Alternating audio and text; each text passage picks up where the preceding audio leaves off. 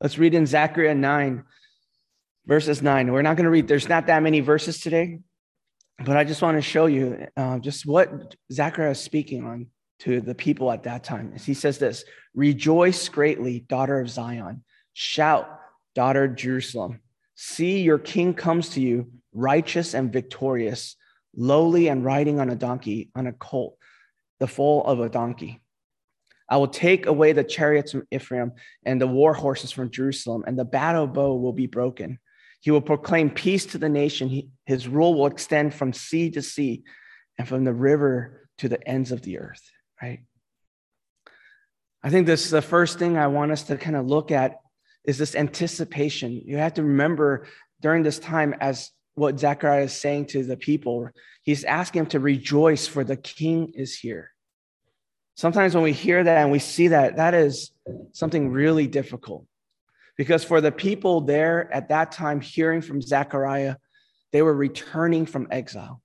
They were returning, rebuilding the temple, the walls. They were seeing all these things.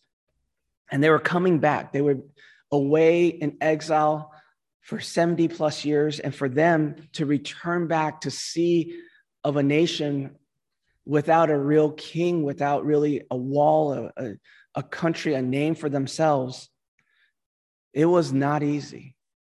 And I wonder, even as we hear this, as they heard it the first time, rejoice, for the king is here.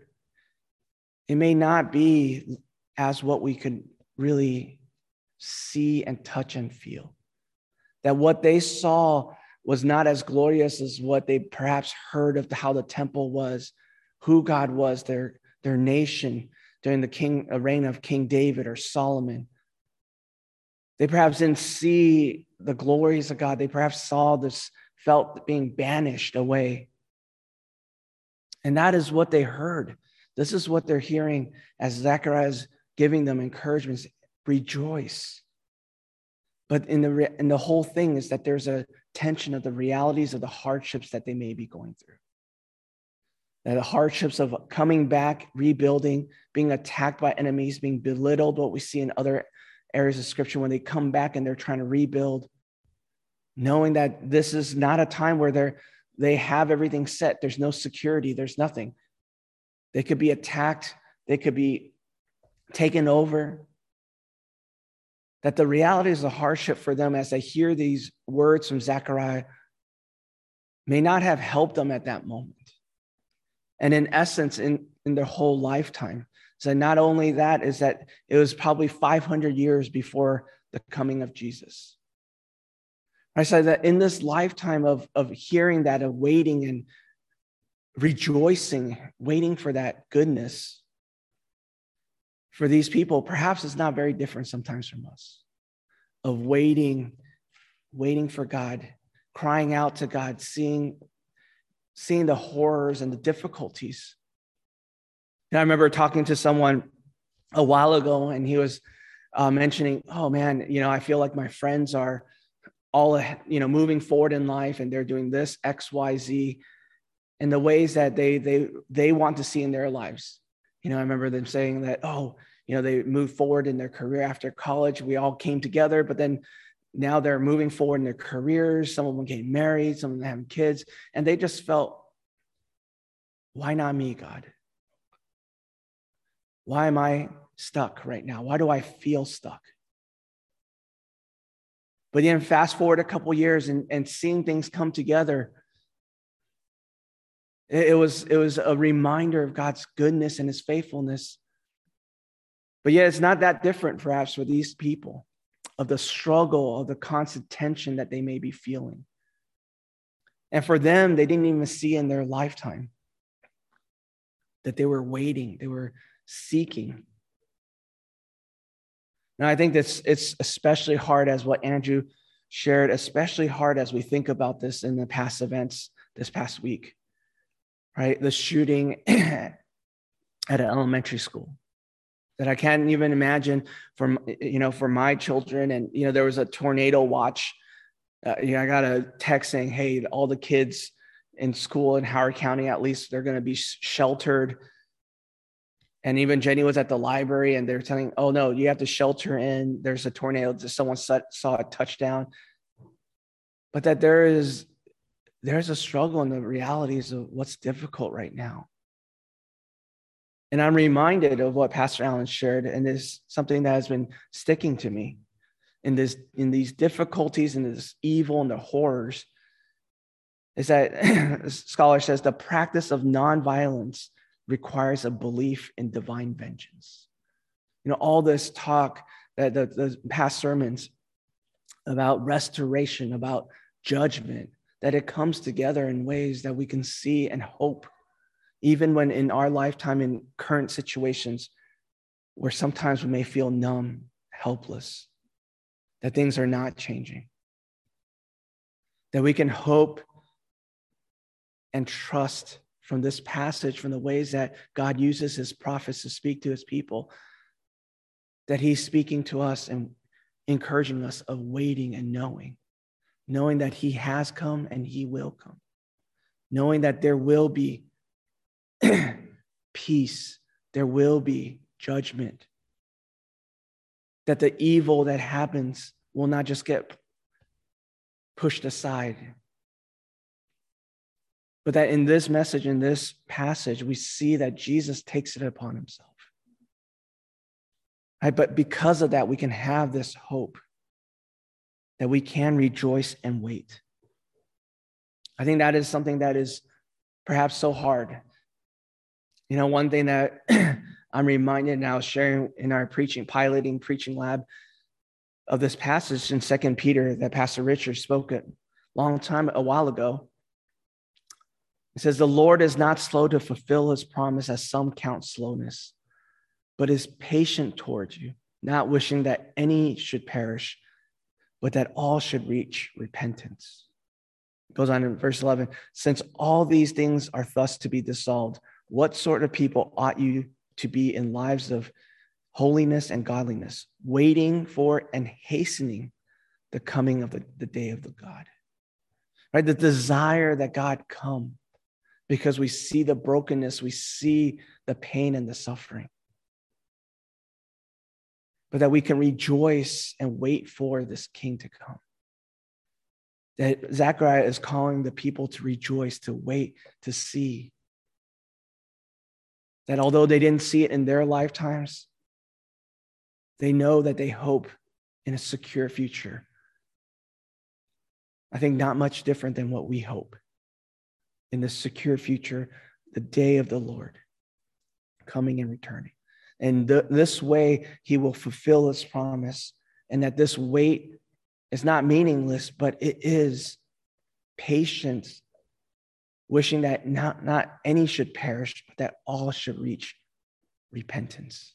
That there's a desire for reaching this repentance, that God desires to draw people to him, and that is what we rejoice in. And that's why Zechariah 9, he says, rejoice greatly, shout, see your king comes to you. That they can rejoice, they could shout, they could wait for the king coming. Even in the midst of difficulties, in the midst of pain, in the midst of suffering, of not seeing it happen already. Not seeing it happening yet. But in anticipation and waiting, I think this is what shows us the entrance of what Zechariah is talking about. I think it points out to a vision of a humble leader that I think is very encouraging for me this past week. The expectation and the reality of the coming king, right? The expectation and the reality. The king comes, he says, righteous and victorious, lowly and riding on a donkey. Righteous and victorious, lowly and riding on a donkey. His entrance into it is a way sometimes beyond what we can imagine for ourselves. We imagine this victorious, this righteous king, this one that what we see in the Lord of the Rings that comes in after victory with chariots, with horses, like marching in, celebrating, knowing the victory. We're looking for that. They're looking for that kind of king. But rather, Zechariah speaks to of a lowly and riding on a donkey. Lowly and riding on a donkey. I think this is something that I've been thinking a lot about. Is that what does that look like when you see Jesus? Will we recognize him? That he comes lowly and riding on a donkey, that his way of passage as he reveals himself is not a victorious king, not one that breaks the bondage at that time of Roman rule, but rather he comes into Jerusalem. He comes in riding on a donkey, that he passes through the life and the road of Calvary, right? And even this, as we ask ourselves, would we even recognize this Jesus? In Isaiah 53, verses 2-5, it says this: "For he grew up before him like a young plant and like a root out of dry ground. He had no form or majesty that we should look at him, and no beauty that we should desire him. He was despised and rejected by men, a man of sorrow and acquainted with grief. And as one from whom men hide their faces, he was despised, and we esteemed him not. Surely he has borne our grief and carried our sorrow. Yet we esteem him stricken, smitten by God, and afflicted. But he was pierced for our transgression. He was crushed for our iniquities. Upon him was a chastisement that brought us peace, and with his wound we are healed." I want you to see that he had no form or majesty that we should look at him, and no beauty that we should desire. I think oftentimes I think about, when they have the Jesus movie or they present Jesus a certain way, you see him as, I'm sure they're casting someone that looks majestic or has like a stature or beauty that we're drawn to him. But Isaiah says that he has no beauty that we should desire him. I wonder what that really looks like, or how Jesus really looked like. That as we look upon to him, that would we have recognized him? This man riding into the Jerusalem on a donkey, would we have recognized the coming king? Will we recognize the king that's among us? Right? If he were to come. That no beauty that we should desire him. I think that was so convicting for me, of just asking, what do I look for? What am I looking for when I think about Jesus and his coming? The second coming is different than this. Than the first, when he came as a man, and the ways that he humbly, lowly approached. But I do wonder, as I question, as we're looking at the Israelites, that no wonder they may have missed, that they may not have seen or recognized Jesus. I wonder if we were to put ourselves in those shoes, in their shoes, would we recognize him?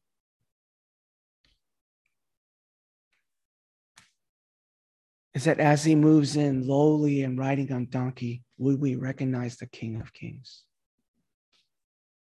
As we look upon Jesus, we rejoice and we ask for him to come.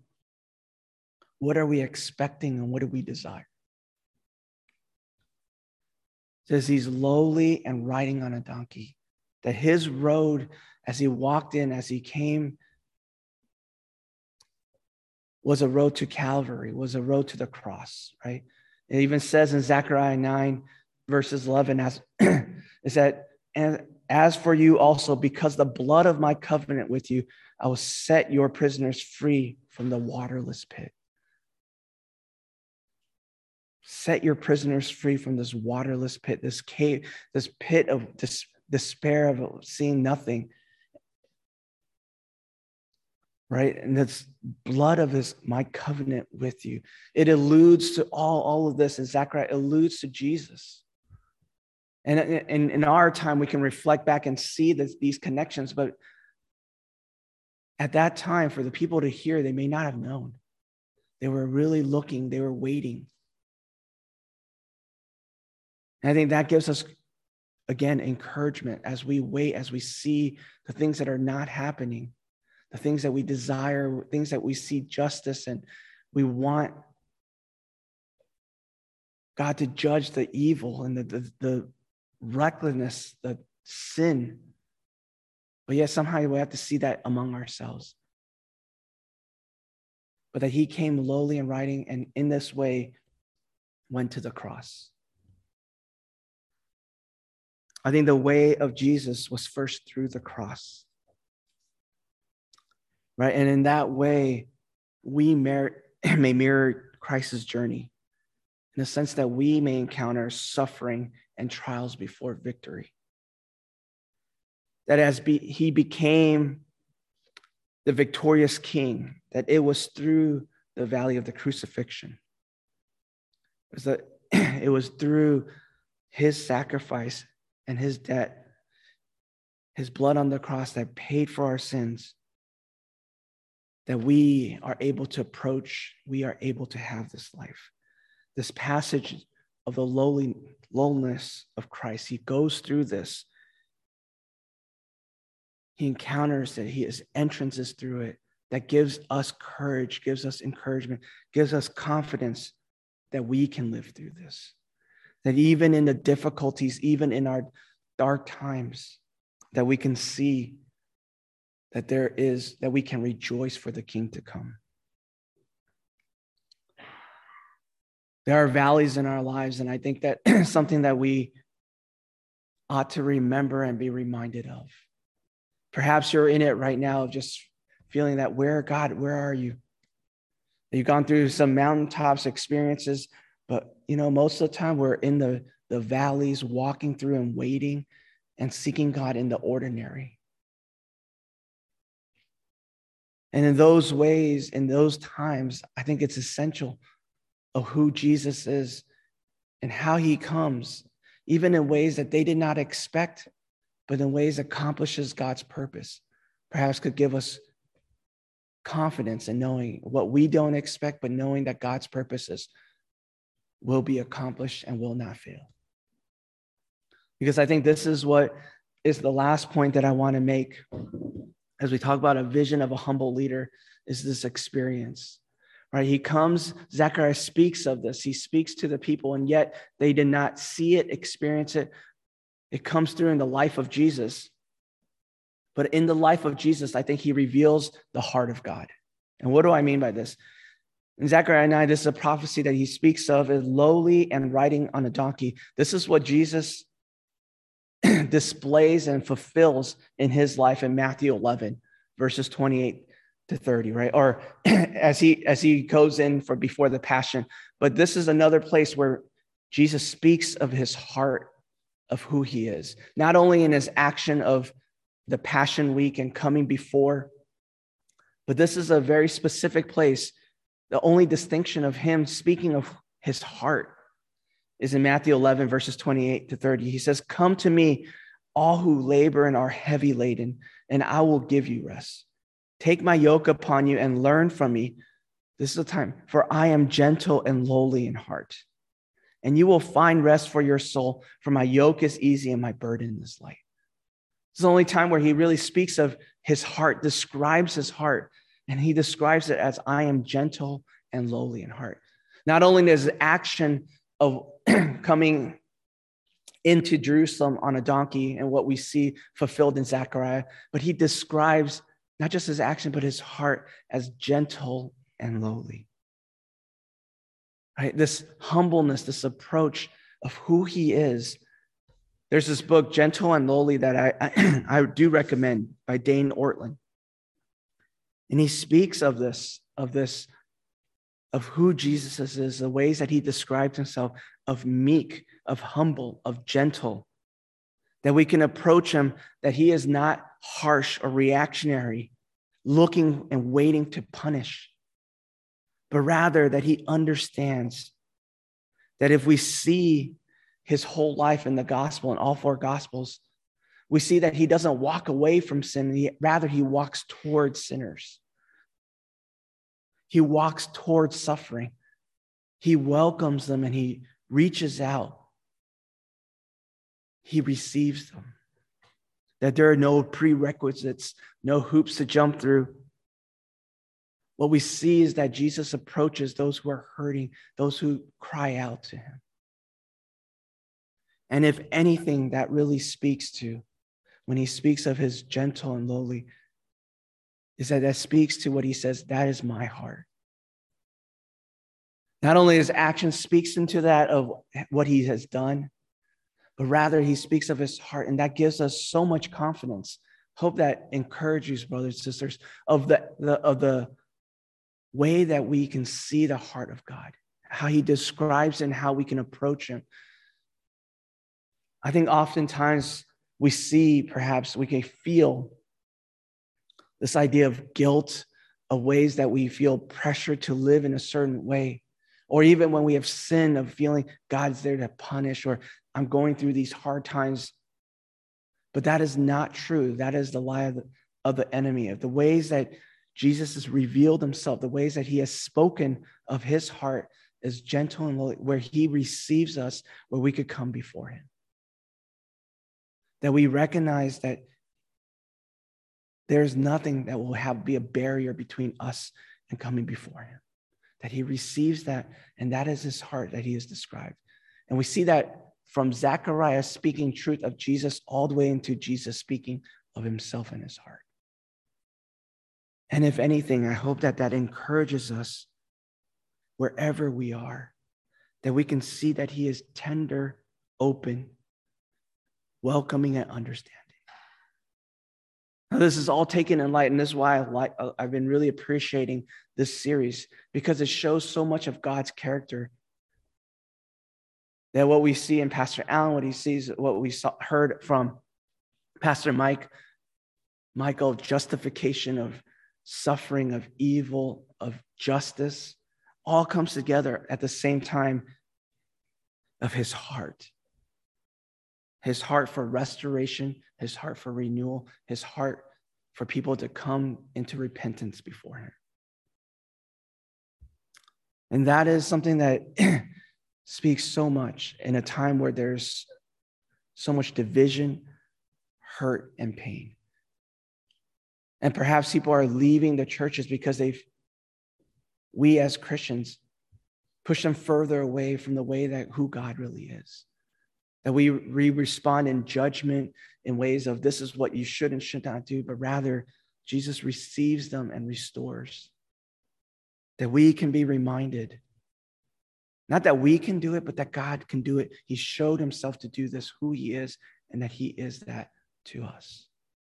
That in that way, we can live out this new life. The gospel in the Zechariah, we see the vision of a humble leader.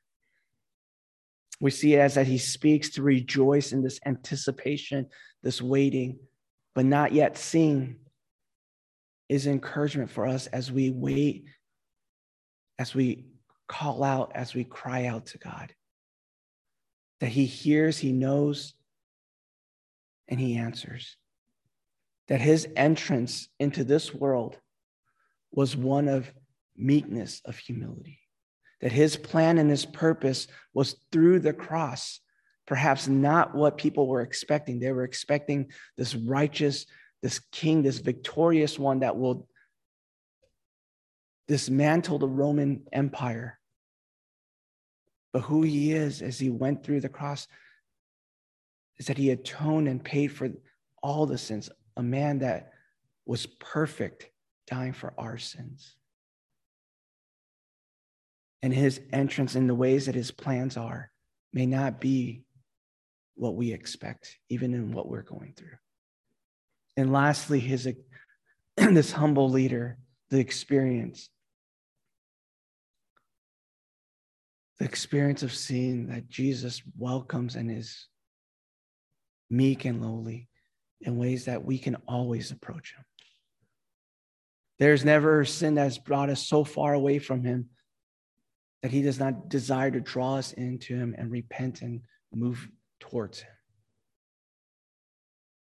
I think that's what he shows of who he is, and I hope that is an encouragement as we look more and more, is that the last few chapters of Zechariah speaks of him coming, the second coming, and speaks of the victory and speaks of this as all of an encouragement for us of this coming, of this peace, of this victory that will come even in the midst of pain and suffering right now. And let's take that to heart and wait and depend on him. Let's pray.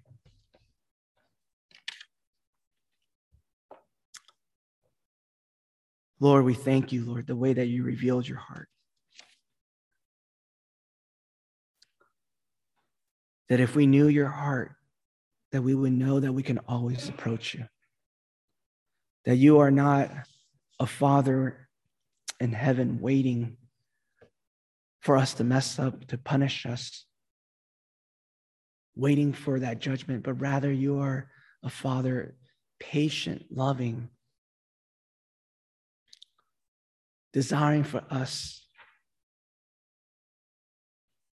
to move towards repentance, desiring for people to move towards repentance, to come to know you, that this relationship with you transforms our lives, Lord, of who you speak of, that we who are wrestling and perhaps feeling the burden, feeling the difficulties in life,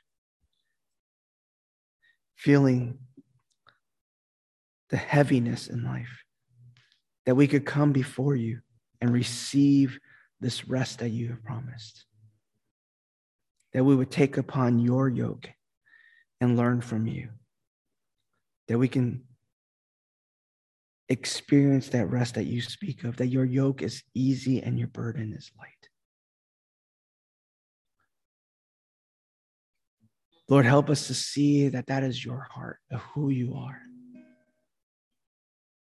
We thank you, Lord, that you are gracious and merciful. We thank you that